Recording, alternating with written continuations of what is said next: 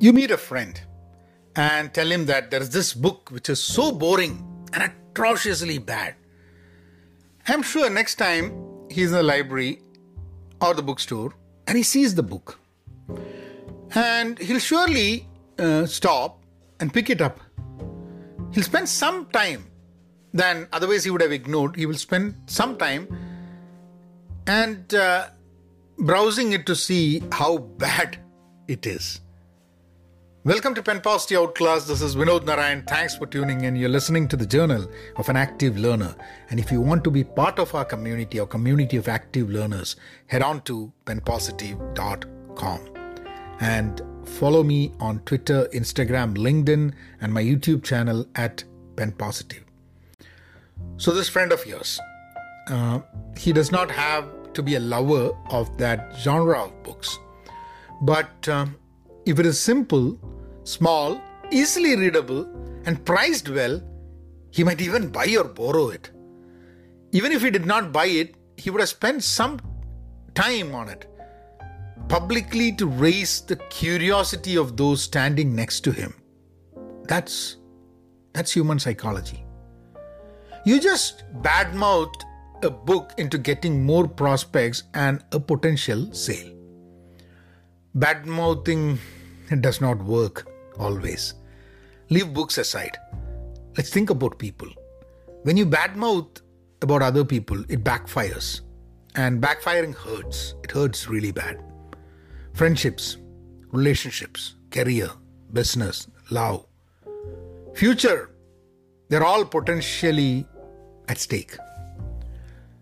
Sorry for the title for this episode. The title was Art of Badmouthing. I'm sure you did not come here to learn the art. Because, let's be very honest, many of us have indulged in it at one time or the other in our life, this whole exercise of badmouthing.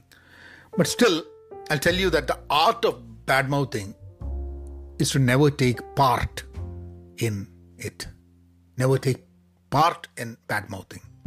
Praise when you can, and keep quiet when you cannot. And I think sometimes we talk about other people, we talk about certain incidents, we name people, not even thinking that it is badmouthing. So there is a gray space in it, you know.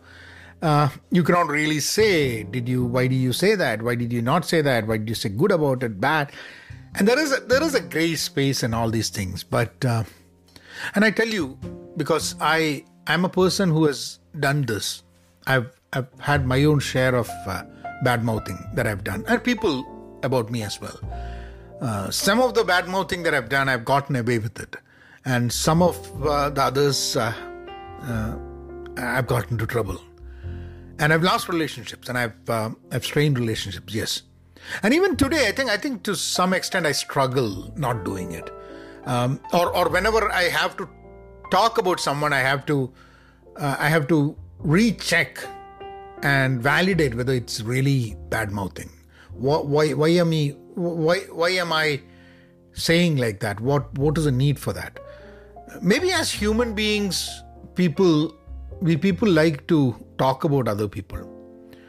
And the reason I'm doing this episode is just to remind me again to not badmouth. I mean, talk about, maybe you want to talk about other people, but talk about other people, always have behind your back what impact it's going to happen. Because I have seen that some of the things that I've said have impacted people negatively. And I've apologized for it. Maybe there are still things that I've said that I've not apologized. Maybe I'm still in that same mindset that I should have said that. I'm not aware of the bad mouthing. But anyway, I just wanted to share this with you. You guys take care. Don't badmouth. Be content. Be pen positive. Stay safe. And please be kind. Thank you.